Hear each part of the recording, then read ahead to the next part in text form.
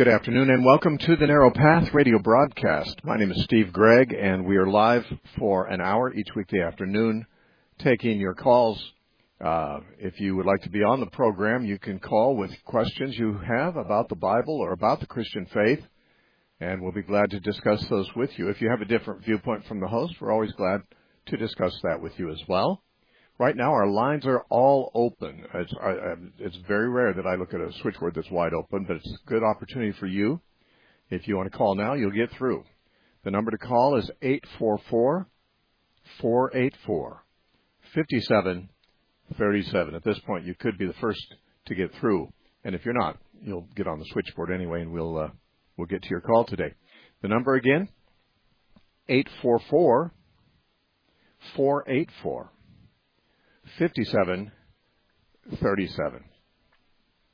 I'm going to make one announcement about today. Tonight I'm speaking in Maricopa, which is south of Phoenix by some distance, in a meeting that is almost full. In fact, it may have filled up since I last looked, but it's some of the meetings we've had here in the Phoenix area have been full long before the meetings were held. Right now, I just checked today online, it looks like it's almost entirely full, and perhaps you can get in if you want to. If you go to our website, thenarrowpath.com, under announcements, you can see where that meeting is. It's tonight from about 6 o'clock to about 8:30. Now, besides that, there's something that people anywhere can participate in. Two things: debates. I have been asked to debate a dispensationalist and Max, the atheist, who calls our show regularly, and so.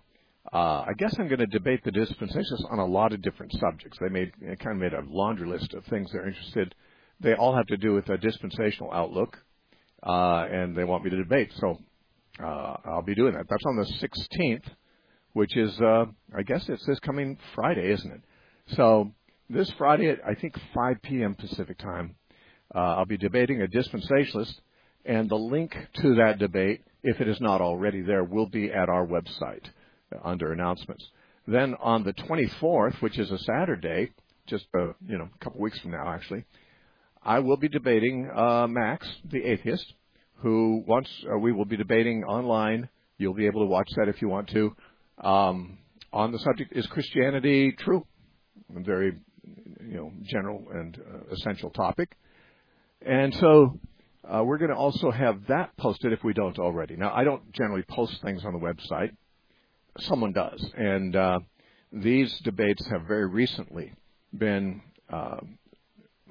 nailed down, as it were. So I don't know if it's on the website yet, but certainly before the event, it will be. And so you'll be able to log on, and I think one of them is going to be streamed to YouTube. Maybe both of them are. And I'm not sure if one of them is by Zoom. I know very little about the technology. I just show up and do what they tell me to do. But whether it's on YouTube or whether it's on Zoom, anybody who's interested will be able to watch, I believe. And then, of course, when they're done, we'll have them posted probably at our YouTube channel or somewhere. But if those links are not yet at our website, I haven't checked, they will be before the event. You might want to mark your calendar. The dispensationalist that I'll be debating, I've never met him or heard of him before, so I don't know much about that debate. But that's coming up this Friday at 5 p.m. Pacific time. And then it's about a week later, Saturday the 24th, will be the debate with Max, the atheist, about is Christianity true. So I know a lot of you are interested probably in one or the other of those. Keep looking at our website, thenarrowpath.com, under announcements, and you'll see how to join us for those debates if you're interested. Okay, Terry from Georgia is our first caller today. Terry, welcome to the Narrow Path. Thanks for calling. Hey, thanks, Steve. I just got a quick question. Genesis, I believe it's Genesis 6:6. I'm not really sure right now, but it says God made them male and female. And then right underneath that, in another verse, he talks about making Adam and Eve. So who is he talking about he created when he first says he made them male and female? And I'm going to hang up and let you answer that. Thank you. Okay, thank you. Well, first of all, it's not Genesis 6, it's Genesis 1:26 and 27. that says that God said, let us make man in our image and let us give him dominion over the rest of the creation, as he says it. Then it says, so God made man in his own image, male and female. He created them, which is a very summary statement of the creation of the man and the woman, just as the rest of chapter 1 of Genesis is a very summary statement of the creation. Each day is treated very quickly, without much detail. Each day he did one thing, usually, sometimes two things. In the case of the sixth day, he did two things. He made the land animals and the human beings.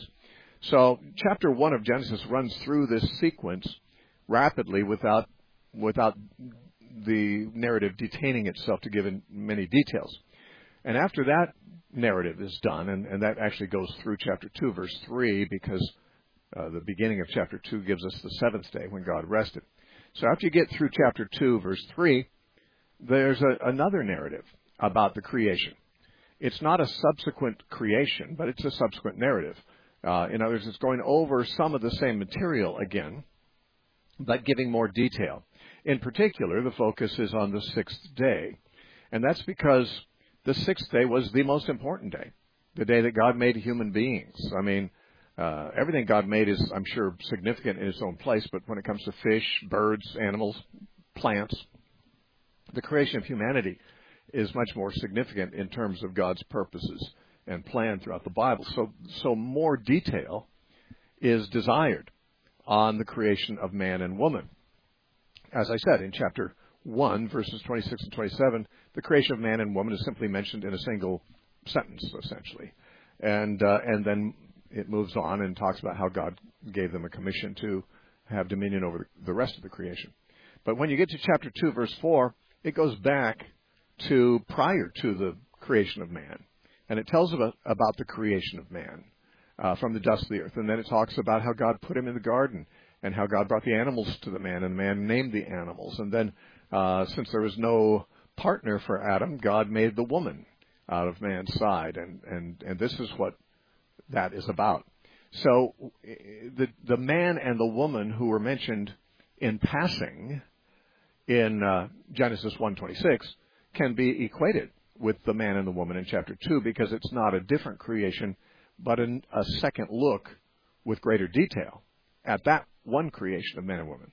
Now, when it says God created male and female, of course, we know he created one man and one woman initially, and that gave rise to the race, but it's possible that it's even more generic than that in chapter 1, that God made the human race as male and female, which is true. But it started out with one male and one female, and that point is made more specifically, of course, in chapter 2. So that's what that chapter's for, and that's why there's a second, a repeated coverage of that sixth day. All right, let's talk to Jay from Seattle, Washington. I was in California. Stop it. Okay. I mean it. Hey, Jay. Okay, I'm going to have to hang up there. That's just... unfortunately, Jay was probably in a conversation with maybe one of the children or something like that, and didn't notice when I put them on. But that's maybe not Jay's fault, but we really can't have airtime devoted to that. So call back, Jay, when you're actually ready to talk on the air, and we can get to your call. I'm very interested in hearing from you. John from Dallas, Texas. Welcome to the Narrow Path. Hi, Steve. My question today is related to circumcision, and I know what Paul said in the book of Romans and Galatians and other New Testament authors, how circumcision no longer matters with the new covenant. So I'm curious why Paul would have circumcised Timothy that we read about in Acts chapter 16. The reason is because some of the Jews in that region knew that his Greek was a father. I don't know why that would matter at all. So I was going to see what you could say about that. It seems like he's respecting the traditions of the Jews, and it just should have been meaningless at that point, though. All right. Yeah, I'll be glad to talk about that. Thank you for your call. There's a lot of noise in the background, so I'm putting you on hold, and if you don't want to stay on the line, you don't have to, but I'll just answer your call.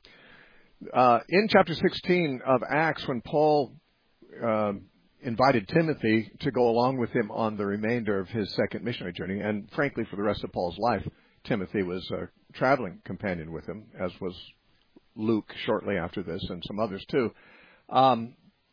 Timothy was a young man he was biracial. His mother was Jewish, and his father was a Greek. Now, because his mother was Jewish, by many people's interpretations, that would make him a Jew. Today, a Jew would be regarded as such because he has a Jewish mother, even if he doesn't have a Jewish father. I'm not really sure if they were thinking that way in biblical times, but in any case, he was at least half Jewish. And many of the Jews would regard Timothy to be Jewish because of that. Now, they also knew that he had a Greek father. And Luke in Acts tells us that this is the reason that Paul had Timothy circumcised, because people knew that he had a Greek father. Well, why would that matter? Well, because he would be regarded as a Jew, but they might wonder whether he had been circumcised since his father was not a Jew. You know, it's always possible that his Jewish mother would be glad to have him circumcised, but his father, being a Gentile, might not have had it done. And therefore, he figured there'd be some question in people's minds whether Timothy was circumcised or not. And, of course, if Timothy was regarded as a Gentile, it wouldn't matter whether he was circumcised or not. Remember, Titus, in Galatians chapter 2, Paul says that Titus, who was clearly a Gentile, was not required to be circumcised. When he came to Jerusalem with Paul, it says there were people who wanted to have Titus circumcised because he's a Christian, and they had not yet really clarified at the Jerusalem Council whether a Gentile Christian needs to be circumcised or not. It was later decided they don't, but Paul already knew he didn't, and therefore he would not consent to Titus, a Gentile, being circumcised. But Paul had no objection to Jewish people being circumcised. Not that he thought it was necessary. He didn't. He said, in Galatians, circumcision is nothing and uncircumcision is nothing, but a new creation. And keeping the commandments of God and a faith that works through love. These are the things that Paul says matter rather than whether you're circumcised or not. Paul did not think that Jews had to be circumcised, and he knew that Gentiles should not be. But the thing about Jews is most of them already were circumcised. So, it'd be a crazy thing for Paul to go on a campaign to tell the Jewish believers, don't be circumcised, because they all were. At 8 days old, that's when the Jews were circumcised. There was no one listening to Paul who wasn't already circumcised if they were Jewish. Now, Timothy's racial identity was ambiguous, but having a Jewish mother would cause him, in many people's eyes, to be regarded as Jewish, but he wasn't circumcised. And since, people knew his father wasn't a Jew, they might suspect, okay, so, people don't go around showing people whether they're circumcised or not, but those who thought that Jews should be circumcised could easily have thought maybe Timothy isn't. And if asked, Paul wanted Timothy to be able to say, yes, I am. Now, why would that matter? Because Paul had no interest in abolishing Jewish practices among Jews, even Jewish believers. Remember, when he came to Jerusalem in Acts chapter 21, James, the Christian apostle there, told Paul, we have a great number of believers here, Jewish believers, and they're zealous for the law. And he said, they've heard rumors about you that you are commanding Jews not to circumcise their children. And so that they know that this isn't true, I want you to go while you're here among us in Jerusalem and participate in the temple ritual, especially related to some Nazarites who needed to pay their fees at the temple. The idea here was Paul did not want to give the impression that he was telling Jews not to circumcise their children. He wasn't. He had no message about that to the Jews.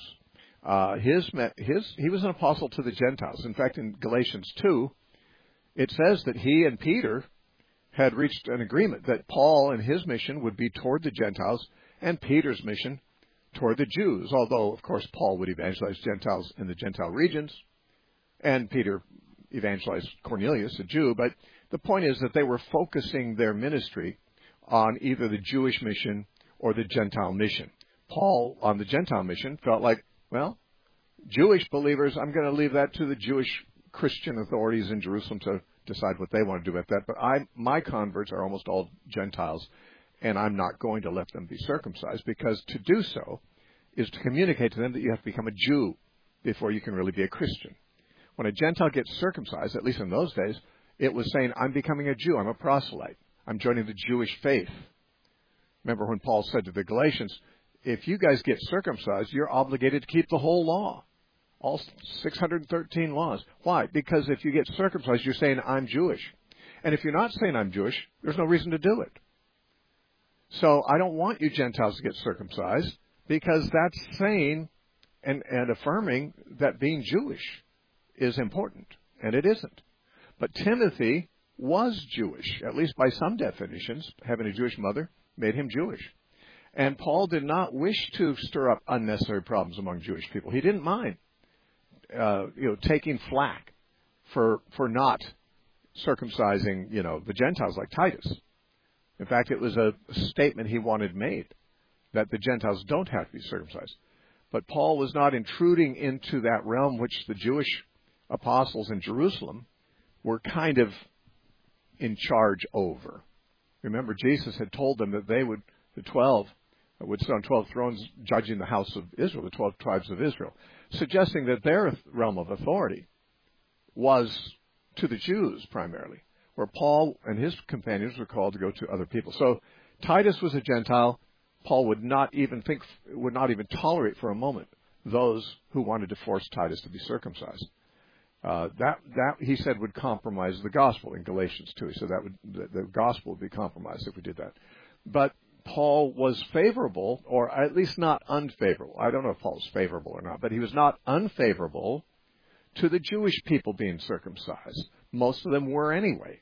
I mean, all of them were before they were Christians. And then, if a Jewish Christian had a Jewish baby and wanted to circumcise him, Paul was not going to interfere with that.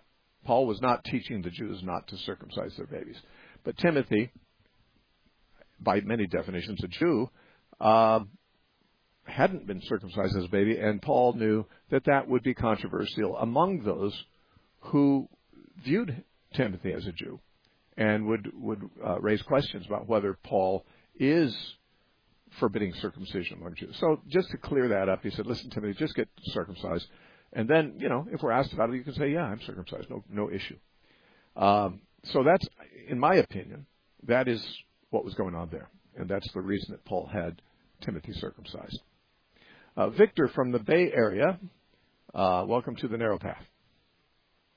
Thank you. I'm sure you've had this question before, but it just seems odd in the sense that in the Old Testament, the Ten Commandments would not have addressed, as something you don't want to do is the question of slavery. And it's almost ironic that, Moses coming out of Egypt with the Jews out of slavery, you would think if that wouldn't be number one on the list, it would be high up there. And it's hard for me to imagine a bigger crime to commit against another human being than to make them a slave.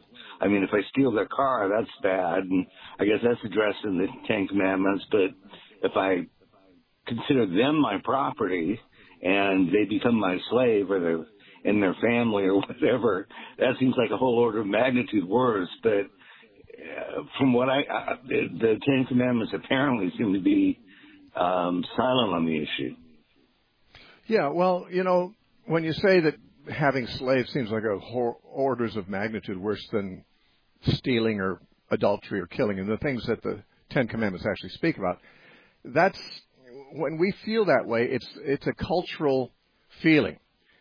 For thousands of years, nobody thought to say slavery is morally wrong. Now, why not? There certainly were a lot of moral evils associated with it, especially what we call Atlantic slavery or African slavery in this country and in Europe in the days before the abolition movement. Truly, slavery involved a great number of crimes, the first of which was kidnapping people from their own country.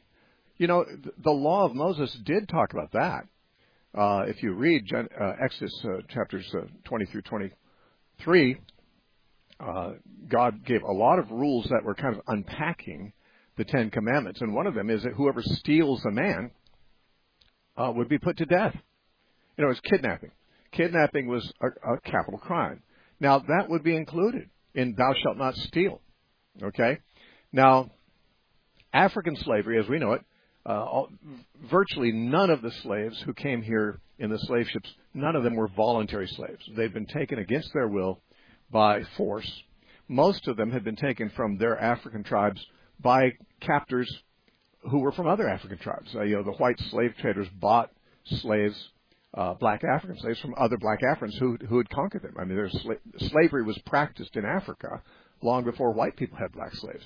But, some of these tribes that enslaved others sold their, the people they caught to the white people. And they brought them over here to slave. And that was terrible. I mean, it's a horrible sin. And it was forbidden in Scripture. To kidnap somebody is a capital punishment in the law. So, I mean, God didn't approve of that. Now, but we have to remember, and for many people who've never known this, but slavery did not always involve capturing people against their will. In the Roman Empire and in Israel and in many parts of the world, slavery was entered into voluntarily by people who were incapable of supporting themselves and their families. It was not uncommon at all for a man who was indigent, a man who was bankrupt, unable to pay his debts, and so forth, that he'd sell himself into slavery for the sake of economic security. Now, in America, we have to avoid being too provincial. We have been born and raised in a country which for 200 or more years has had the idea all men are created equal, everyone has the right to their liberty, everyone can, no one should control anybody else. Of course, that's not true. We let, dictators control people, and even our employers often overly control people. Sometimes pastors do wrongfully. But the point is, we have this in our DNA in America. People should all be treated with equal liberty. And that's fine. I'm not against that. But not everyone always thought that way. And, we might say, well, no one should be able to sell themselves into slavery because that makes them a slave. That makes them something that people shouldn't have to be. Well, a person who sells himself into slavery would do it principally because that was better for him than the condition he was in not in slavery. Now, certainly not all the slaves in biblical times were voluntary slaves, but a very large number were. And the law of Moses actually talks about, if a man sells himself into slavery, or he might maybe sells his children into slavery, that this is assumed to be because he can't take care of them himself. If he could, why would you ever sell yourself or anyone into slavery? The point is, this is a survival strategy. They are going to starve. They're poor. They're bankrupt. They can be beggars, or they can hire themselves out. Now, if a Jewish man hired himself out or sold himself to be a slave to another Jewish man, the law specifically says that he's only an indentured servant for 7 years. It says that if he sells himself into slavery, you have to give him his freedom after 7 years. But it does say if after 7 years he wants to stay a slave, it says, hey, this is a comfortable gig here, man. I don't want to go out. I couldn't take care of myself before I was a slave. I don't have any reason why I can do so now. So could I just stay here? It's comfortable. Then, of course, the Bible makes a provision for that they can become a slave for life to their master. Now, that sounds horrible to us. But if it sounded as horrible to the slave as it sounds to us, he'd never make that decision. We can't even imagine how anyone would choose to be a slave for life. But that's because we're mostly middle class people and above, and we're comfortable without that. But in ancient times, and frankly, right up until the Industrial Revolution a few centuries ago, there was no such thing as a middle class. Everyone was either born to wealth or they're born to total dirt poverty. And dirt poverty is not very fun. And so if a man was totally poor, couldn't pay his bills, had debts, couldn't support his family, and there was a wealthy man who needed somebody to work his field or to clean the house or whatever, and a man said, let me sell myself to you as a slave, that would put the man in a financially secure position. It's not the same as being kidnapped, as African slaves were when they came here. You see, slavery in this country was totally immoral because it began with kidnapping, because it was involuntary. But much slavery, both in Israel and in the Roman Empire, was voluntary. And there's nothing immoral about that. People say, well, why didn't Paul just abolish slavery? Why didn't Paul write to the slave masters and say, let your slaves go? Well, wait a minute. Hold on. Some of those slaves didn't want to go and did not. They'd been free before, and couldn't take care of themselves, so they chose slavery. If putting them out on the street again where they don't know how to take care of themselves and don't have any security, that might have not have been desirable. Now, Paul did say, treat your slaves as equals, as brothers, treat them fairly, consider their needs, and so forth. In other words, if somebody is your slave, and maybe that's what they want to be because that's security for them, well, treat them kindly, as if they weren't a slave. They'll still have to serve because that's what slaves do. It's like being an employee 24/7. But, to say in the Ten Commandments, no slaves, well, for about 6,000 years, that would put a lot of people who were slaves into a hard situation that they actually preferred not to be in. And so the Bible does forbid the kind of slavery we had in this country. It didn't abolish voluntary slavery. And or even there's some prisoner of war slavery is another thing too. But that's another story. The main thing is to realize that slavery has different forms. Some of them greatly immoral, and some simply an economic condition that some people prefer. We're going to take a break. You're listening to The Narrow Path. Our website is thenarrowpath.com. We have another half hour coming up. Don't go away.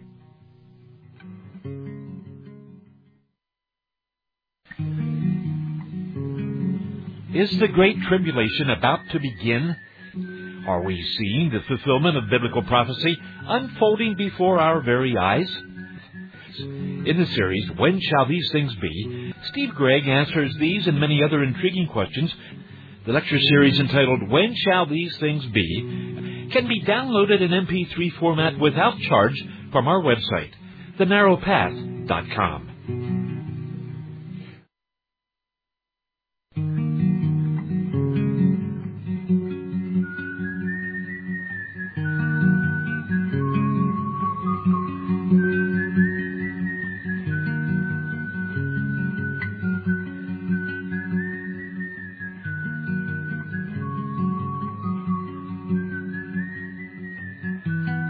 Welcome back to the Narrow Path radio broadcast. My name is Steve Gregg, and we're live for another half hour, during which we spend the entire time taking your calls.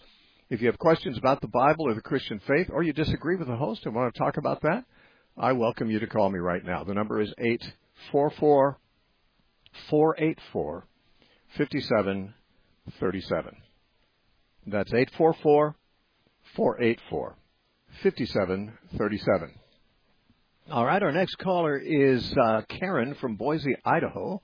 Hi, Karen. Welcome to the Narrow Path. Thanks for calling. Hi there, Steve. I have a question about 1/3 of the angelic beings that were swept to the earth, which you mentioned last week. And I'm wondering, where on the earth are they now? I know we have some reference to them in the New Testament, but I'm kind of wondering, how big is that number? Are they concentrated in certain areas? And what specifically are they doing on a daily basis, so to speak? Well, first of all, the mention of 1/3 of the angels falling or being swept to the earth did come up in an earlier call last week. But as I said there, we don't actually have any statement in the Bible that says 1/3 of the angels fell. We have two statements in the Bible that tell us that some angels have fallen. One of those is in 2 Peter chapter 2, verse 4, and the other is in Jude, verse 6. Both places mention that some angels have sinned, but it tells us that those angels are kept in chains under darkness, or in Peter it says in Tartarus, which is translated hell in most English Bibles. But that it does not describe these angels as actually being on earth at this present time. Now, they might be, but then we have to harmonize that with them being in Tartarus too. The Bible indicates that that's where they are now. But where do we get the idea that 1/3 of the angels fell? Well, I mentioned that actually is taken from an interpretation of Revelation 12, verse 4, which could be saying something like that, but it's not necessary. It's not clearly saying that. In Revelation 12:4, it says the dragon's tail drew 1/3 of the stars of heaven and threw them to the earth. Okay? Now, this is where you get the idea that 1/3 of the angels fell. That the dragon, who is seen menacing the pregnant woman who is about to give birth to the Messiah, he dragged with his tail a third of the stars and cast them to the earth. Now, are the stars the angels? Maybe. It's hard to say. You know, Revelation has referred to angels previously in the first 3 chapters where it talks about the 7 angels of the 7 churches. But the Greek word angel, angelos, is a generic word for messengers. And human messengers are sometimes referred to angeloi, angels. Also, the word angelos in Greek can refer to, you know, what we usually think of when we talk about angels, these supernatural beings from heaven, messengers. But it's a generic Greek word used also of human messengers. Several times in the New Testament it's used that way. Now, how is it used in Revelation? Well, that's ambiguous. In the first 3 chapters where we read repeatedly of the 7 angels to the 7 churches, of an extremely common interpretation that most commentators follow is that it's talking about the preachers of the churches, the human messengers.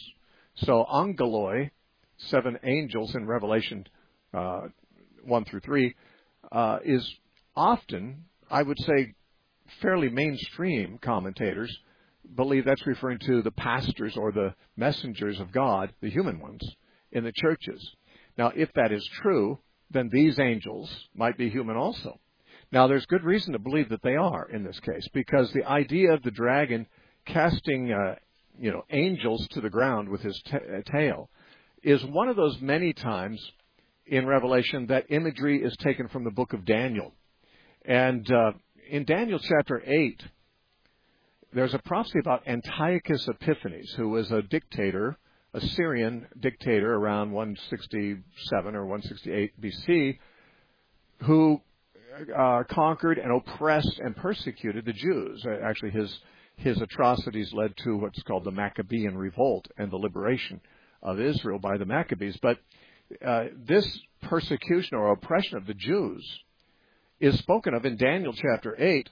And in verse 10, speaking about this man, Antiochus Epiphanes, it says in Daniel 8:10, it, meaning this little horn that represents Antiochus, it grew up to the host of heaven, and it cast down some of the host and some of the stars to the ground and trampled them.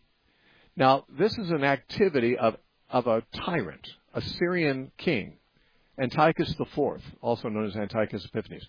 And it says that he exalted himself to heaven. Of course, the king of Babylon is said to have done that also in Isaiah 13. And in Obadiah, the Edomites are said to have exalted themselves to heaven too. And in Matthew chapter 11, Jesus said that Capernaum exalted itself to heaven too. So, I mean, this is not literally going up there. This is just saying they're arrogant. But when it says that Antiochus cast some of the stars and the host of heaven to the ground and trampled them, well, I'll tell you, historically, Antiochus didn't have any impact on heavenly beings, but he did have a terrible impact on many godly people. He persecuted what we call the Hasidim, which were the uncompromising, saintly Jewish people. He killed them and oppressed them horribly. And this is almost certainly what's referred to here. Now, to confirm that, if you would go to, say, Daniel chapter 12, just 4 chapters later, it says in verse 3, those who are wise shall shine like the brightness of the firmament, and those who turn many to righteousness will shine like the stars forever. So in Daniel 12, the stars are likened to people who turn others to righteousness. In Daniel 8:10, the stars cast to the ground are almost certainly the godly Jews that Antiochus persecuted. So when this imagery of casting stars to the ground is repeated in Revelation 12:4, it's not, to my mind, it's not likely that it's talking about angels, like angels of God. It uses the word angeloi, angels, but I think it's probably using it the same way that it was used in Daniel, which is no doubt the source of such imagery in Revelation. So it's talking about casting down people, godly people. And so that being the case, it is at least a possibility that Revelation 12:4 is not talking about what we call angels at all. So it says he cast a third of the stars to the ground It all hangs on, well, do the stars represent angels here, or do they represent godly people? And I would say an excellent case can be made for the latter, which means that this verse does not mention a third of the angels falling, and nor does any other verse in the Bible. So I don't know how many angels fell. We know some did. The idea that it's a third of the angels usually comes from a rather careless reading of the book of Revelation by people who, I don't know. I don't know what to say about them, but I don't know how they got that idea from there. I'm not going to criticize. I'm just going to say that one verse is the whole source of that one idea. And in my opinion, that one verse is not being understood very correctly by those who see it that way. So I don't have any reason to believe a third of the angels fell. Some angels fell. But the ones who did, we're told they're in Tartarus. They're in hell. They're in chains. Now, of course, someone says, well, but aren't they the demons? Well, I don't know that they are. They could be. I certainly grew up with the idea that the demons exist as fallen angels. Now, perhaps that's true, but the Bible doesn't ever equate the demons with fallen angels. There are fallen angels, which are mentioned only a few times, and then there are demons, which are mentioned a lot of times, and there's no passage that equates the demons with the fallen angels. It's therefore within the realm of possibility to say that some angels have fallen, and then there's another class of evil beings called demons, evil spirits, and they come from somewhere else. Now, of course, your question is, what are these fallen beings doing and so forth? That's a very important, not a very important question, but it's a very common question. Apparently, we're not supposed to know because we're not told. I am of the conviction that when God inspired the apostles and prophets to write His Word, there are all things necessary for life and godliness are included in what God had placed in the Bible, which means that the things that are not stated in the Bible are not essential for life and godliness, but are what we could call matters of curiosity, very much in the same category as are there space aliens out there? Well, maybe they're not. The Bible doesn't say. It must not be important for us to know. Now, someone might say, well, it's important for me to know. No, you're just very curious, and I understand that. I'm very curious about a number of things, too, but sometimes we just have to say, well, it's within the realm of possibility that such and such is so, but the Bible does not tell us whether it's so or not. So it remains entirely a matter of human guesswork. Now, I totally believe there are demons at work among us. I believe that we wrestle against principalities and powers and the rulers of the darkness of this age and spiritual wickedness in the heavenly places, like Paul said in Ephesians 6. But I don't know if those are the fallen angels or not. They might be, or they might not be. And apparently, if I needed to know, the Bible would say. And I know you ask because you probably wonder, what does the Bible say about it? And all I can answer honestly is the Bible says nothing about the particular thing you're asking. And it says very little on the general subject of the origin or activities of fallen angels and of demons, and whether even those are the same things or different things. There are certain things that fascinate Christians to talk about, the Nephilim and things like that. And yet the Bible says so little about them, and what it says is ambiguous enough that it seems clear to me that it's not something that we have to know. And virtually everything that the Bible is silent about is unimportant to how I live my Christian life. And so in my life, I have come to differentiate between things in the Bible that are helpful for me to know, and frankly, those things are all pretty much there and reasonably clear. And then those things that are just what I would categorize as matters of curiosity. Now, there's a lot of those too, and those would be things that God doesn't really care to tell us about. It's like when the disciples asked, Lord, will you at this time restore the kingdom to Israel? Well, they thought that was pretty important, but Jesus said, it's not for you to know the times and the seasons which the Father's put in His own power. You just go evangelize the world. So, it's like, well, there's lots of things we're curious about, the time, season, and so forth, but Jesus said, that's not for you to know. God knows all that stuff that we don't know. He's told us the stuff we need to know, and so kind of that's where I'm at about these fallen angels and stuff. I'm curious too, honestly. I mean, I like you. I'm curious about those things, but there comes a time when we have to say, well, I guess God didn't think that that's the most important thing for me to know, or for me to know it at all, maybe. I'm sorry to not be able to do better than that. I'd do as well as I could with the material we have. Jeanette from Massachusetts, welcome to the Narrow Path. Thanks for calling.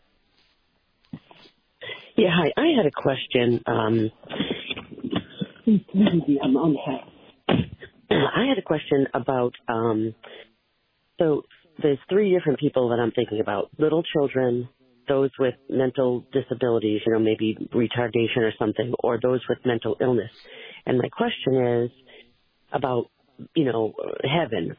Do they kind of get like a free pass? I don't know how else to say it. Well, we aren't told very much about heaven in the Bible, believe it or not. Some people think that's what the Bible's all about, heaven and hell. The Bible very rarely talks about people going to heaven, though it is a subject that is mentioned or alluded to on a few occasions. But if we think of heaven, meaning when people die, certain people are on good terms with God, and therefore they live on in a good way with God, in a good place with God, I would say, obviously, God is not willing that any should perish, but that all should come to repentance. But what if somebody is incapable of coming to repentance because, as you say, they might be mentally disabled, extremely so, or they might be just little children who simply don't have a sophisticated understanding of moral reality, and they die in that condition? I don't believe that God is their enemy. I believe God is the friend of mankind. Jesus was the friend of sinners. The Bible says God so loved the world that he gave his only son to save them. So, God's default attitude is not anger toward people, and unless they manage to be among the few who get to hear the gospel and repent when they're, before they die, and then he'll make an exception for them and send them to heaven because he simply can't send them to hell. I don't think that's the picture of God the Bible gives. The Bible pictures God as the friend of the world. He loves the world. Greater love has no one than this, than he lays down his life for his friends. And Jesus actually died for the whole world. So God loves the world. That doesn't mean everyone's saved, because some people don't love him. There are some people who respond to God's overtures with rebellion and with hatred and with fleeing from God and so forth. People like that, I don't know how God could save them. They won't come to him. Remember, Jesus said to the Pharisees, "You search the Scriptures, for them you think you have eternal life, but they speak of me, and you won't come to me." Or he said to Jerusalem in Matthew 23:37, I think it is, he said, "Oh, Jerusalem, Jerusalem, how many times I would have gathered your children as a hen gathers her chicks under her wings, but you would not." God wants to gather everybody to him. He's not willing that any should perish, but that everyone would repent. Okay, so God is on the side of humans, wanting them to repent, wanting them to come to him, wanting them all to be saved. Now, what's he going to do with the people who simply that's not an option for them? They're severely mentally incapacitated, or they're just too young, too immature to understand any of this stuff, and they die. In my opinion, Jesus died for the sins of the whole world, and I believe that those who've never been capable of knowing or hearing or having any moral awareness, I don't think he's going to hold it against them. I think he's going to say, Jesus died for you too, because they didn't reject him. Here's what I believe. I kind of have maybe the opposite view of what a lot of people might have. A lot of people think, since everybody is tainted by sin, God hates everybody, unless they turn to Jesus, and then he'll give them a break, maybe a little reluctantly, but he'll give them a break and save them. No, the Bible says that God loves everybody, but he can't save everybody because many people choose rebellion against him. And little children, for example, I can't speak for those who are mentally deficient, but I imagine they'd be similar to little children. Little children who don't know anything, I don't think they're held responsible for anything until they are of an age, usually referred to as the age of accountability. At that point, they are required to repent and follow Christ. But the sins they commit in infancy and so forth that they don't know about, I don't think that's held against them until they're mature enough to know that they have committed such sins, and that. So we're saying when we talk about being saved, we're talking about heaven? Well, I don't equate the two things. Certainly people who are saved will all go to heaven. I do believe that. Although I don't plan to live there forever, because when Jesus comes back, he's going to make a new heavens, new earth, and I'm going to live with him there. I don't want to be in heaven when he's here. I want to be where he is. But, if I die, I'll go to be with the Lord. To be absent from the body is to be present with the Lord, Paul said in 2 Corinthians 5. And so I plan when I die to go be with the Lord in heaven. But when he leaves heaven and comes back here and, sets up the New Jerusalem here and governs the world, I plan to be with him. I plan to be here. But that's still saved. I mean, that's, whether it's geographically in heaven or the new earth, it's all the same to me, because it's Jesus is the fascination, not the location. But I will say this, that when I talk about being saved, I'm not thinking primarily of where I spend eternity, though that's a function of being saved. When you're saved, obviously, you have eternal life. You're going to be with God. You're on good terms. If you're justified, he's got nothing against you, and he will not punish you for anything, and you'll live on good terms with him forever. But being saved is more than that in the Bible. In fact, it's very seldom spoken of, the afterlife. Sometimes, but not very often. What's always spoken about is being reconciled with God, being on good terms with God, living with God, loving my neighbor so I can please God, being saved from the power of the sins in my life so that I can live a holy life for God. Salvation is a much bigger picture in the Bible than just going to heaven. Salvation is being returned to the proper relationship with God, reconciled with God. Now that means that, before I'm a Christian, I'm not reconciled to God. I need to get reconciled because I'm not living for God. I'm not living under his lordship. I'm not honoring him. I'm not pleasing him. He made me for a purpose, and I'm not fulfilling that purpose. So salvation is being brought back into that right relationship. And, of course, the ultimate consequence of that is when I die, I remain on good terms with him, wherever he is, in heaven, the new earth, wherever. But salvation in the Bible, the emphasis is not on post-mortem destinies. The emphasis is on living with Christ, living for Christ, pleasing Christ, doing all things for the glory of God, fulfilling the purpose that God has, being part of the body of Christ and doing the function that the part I am is supposed to be doing. Almost the entire New Testament is about this life, with occasional glimpses of the afterlife. So when I think of salvation, that includes, yes, going to heaven, but that's not the whole of it. Now, the thing is, a child, or let's say a mentally deficient person who dies without knowing Christ, maybe they do go to heaven, but they have missed out. And it's a tragic thing. It's not their fault, but they have missed out on being, a servant of God as a mature adult. That's not their fault, and God doesn't blame them for it, but they've missed out on that. One of the greatest joys is to know God and to walk with God and live with God and be saved in this life as well as the next. So, those who don't know any better, I don't think God, punishes them for what they don't know. That's my understanding anyway. I appreciate your call. I need to take another. Travis from San Diego, California. Welcome.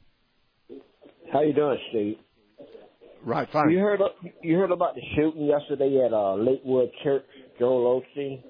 You know what? I did not. I haven't heard the news in the last 48 hours at all. What happened? There's a young lady.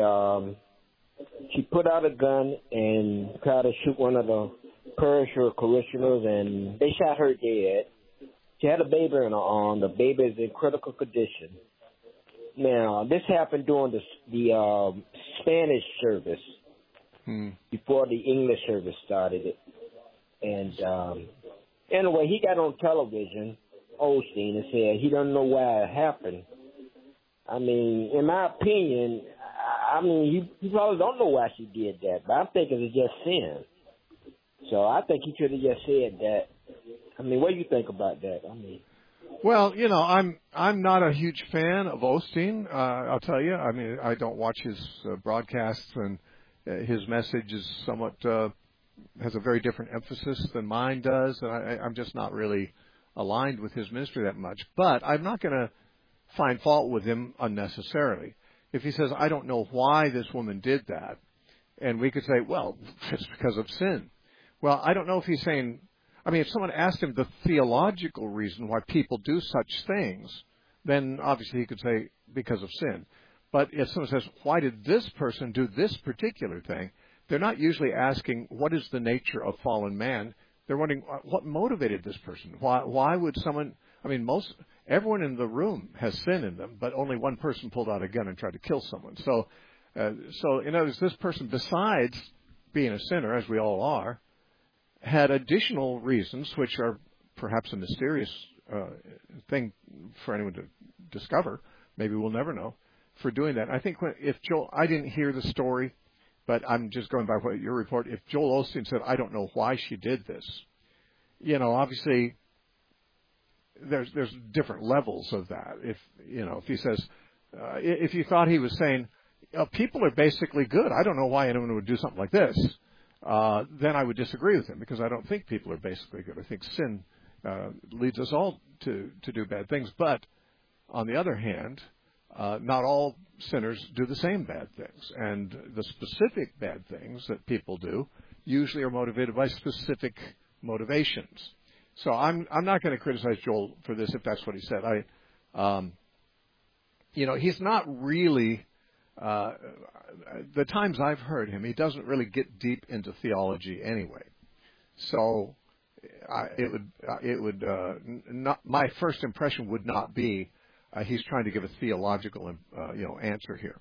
I think he's trying to give a sociological answer or a psychological answer, which, by the way, there are such answers. I mean, she did have some reason she did it specifically, and that's what I think he's saying he didn't know. I mean, if they'd asked John Piper, maybe he would say, oh, it's because of sin, because he's all into theology. And I don't think Joel Osteen thinks very often about theology, so I wouldn't have expected him to give that kind of an answer. Again, I'm not ragging on Osteen. There's lots of things he teaches that I would not teach.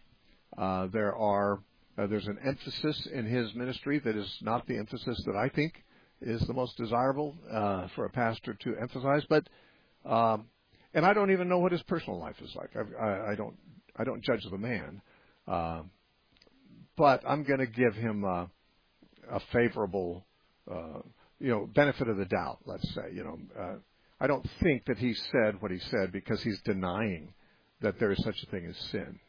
I think he's not trying to give a theological answer, and nor would he be required to. I don't think anyone who asks him, why did this happen, would be saying, could you give me a theology about original sin and the imputed nature of Adam and so forth? No, they're more interested in this particular event.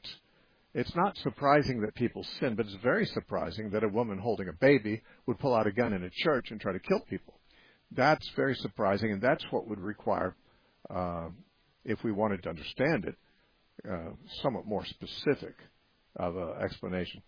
So I'm going to go with Joel on this and say, I don't agree with all his theology, but I'm not going to pick on him, when it's not necessary to do so. I appreciate your call. I have run out of time for today's show, but the wonderful thing is this is only Monday. That means we have 4 more hours this week together. My apologies to the many of you who are waiting to go on and we didn't get to your call, but again, call tomorrow, the next day, any day. We've been doing this daily for 27 years, thousands and thousands of programs we've had. And so you're listening to The Narrow Path. My name is Steve Gregg. We are listener-supported. We pay the radio stations for the time, and we don't have commercial sponsors, nor do we sell anything. So if you'd like to help us stay on the air, you can write to The Narrow Path, P.O. Box 1730, Temecula, California, 92593, or go to our website, thenarrowpath.com. Thanks for joining us. Let's talk again tomorrow. God bless you.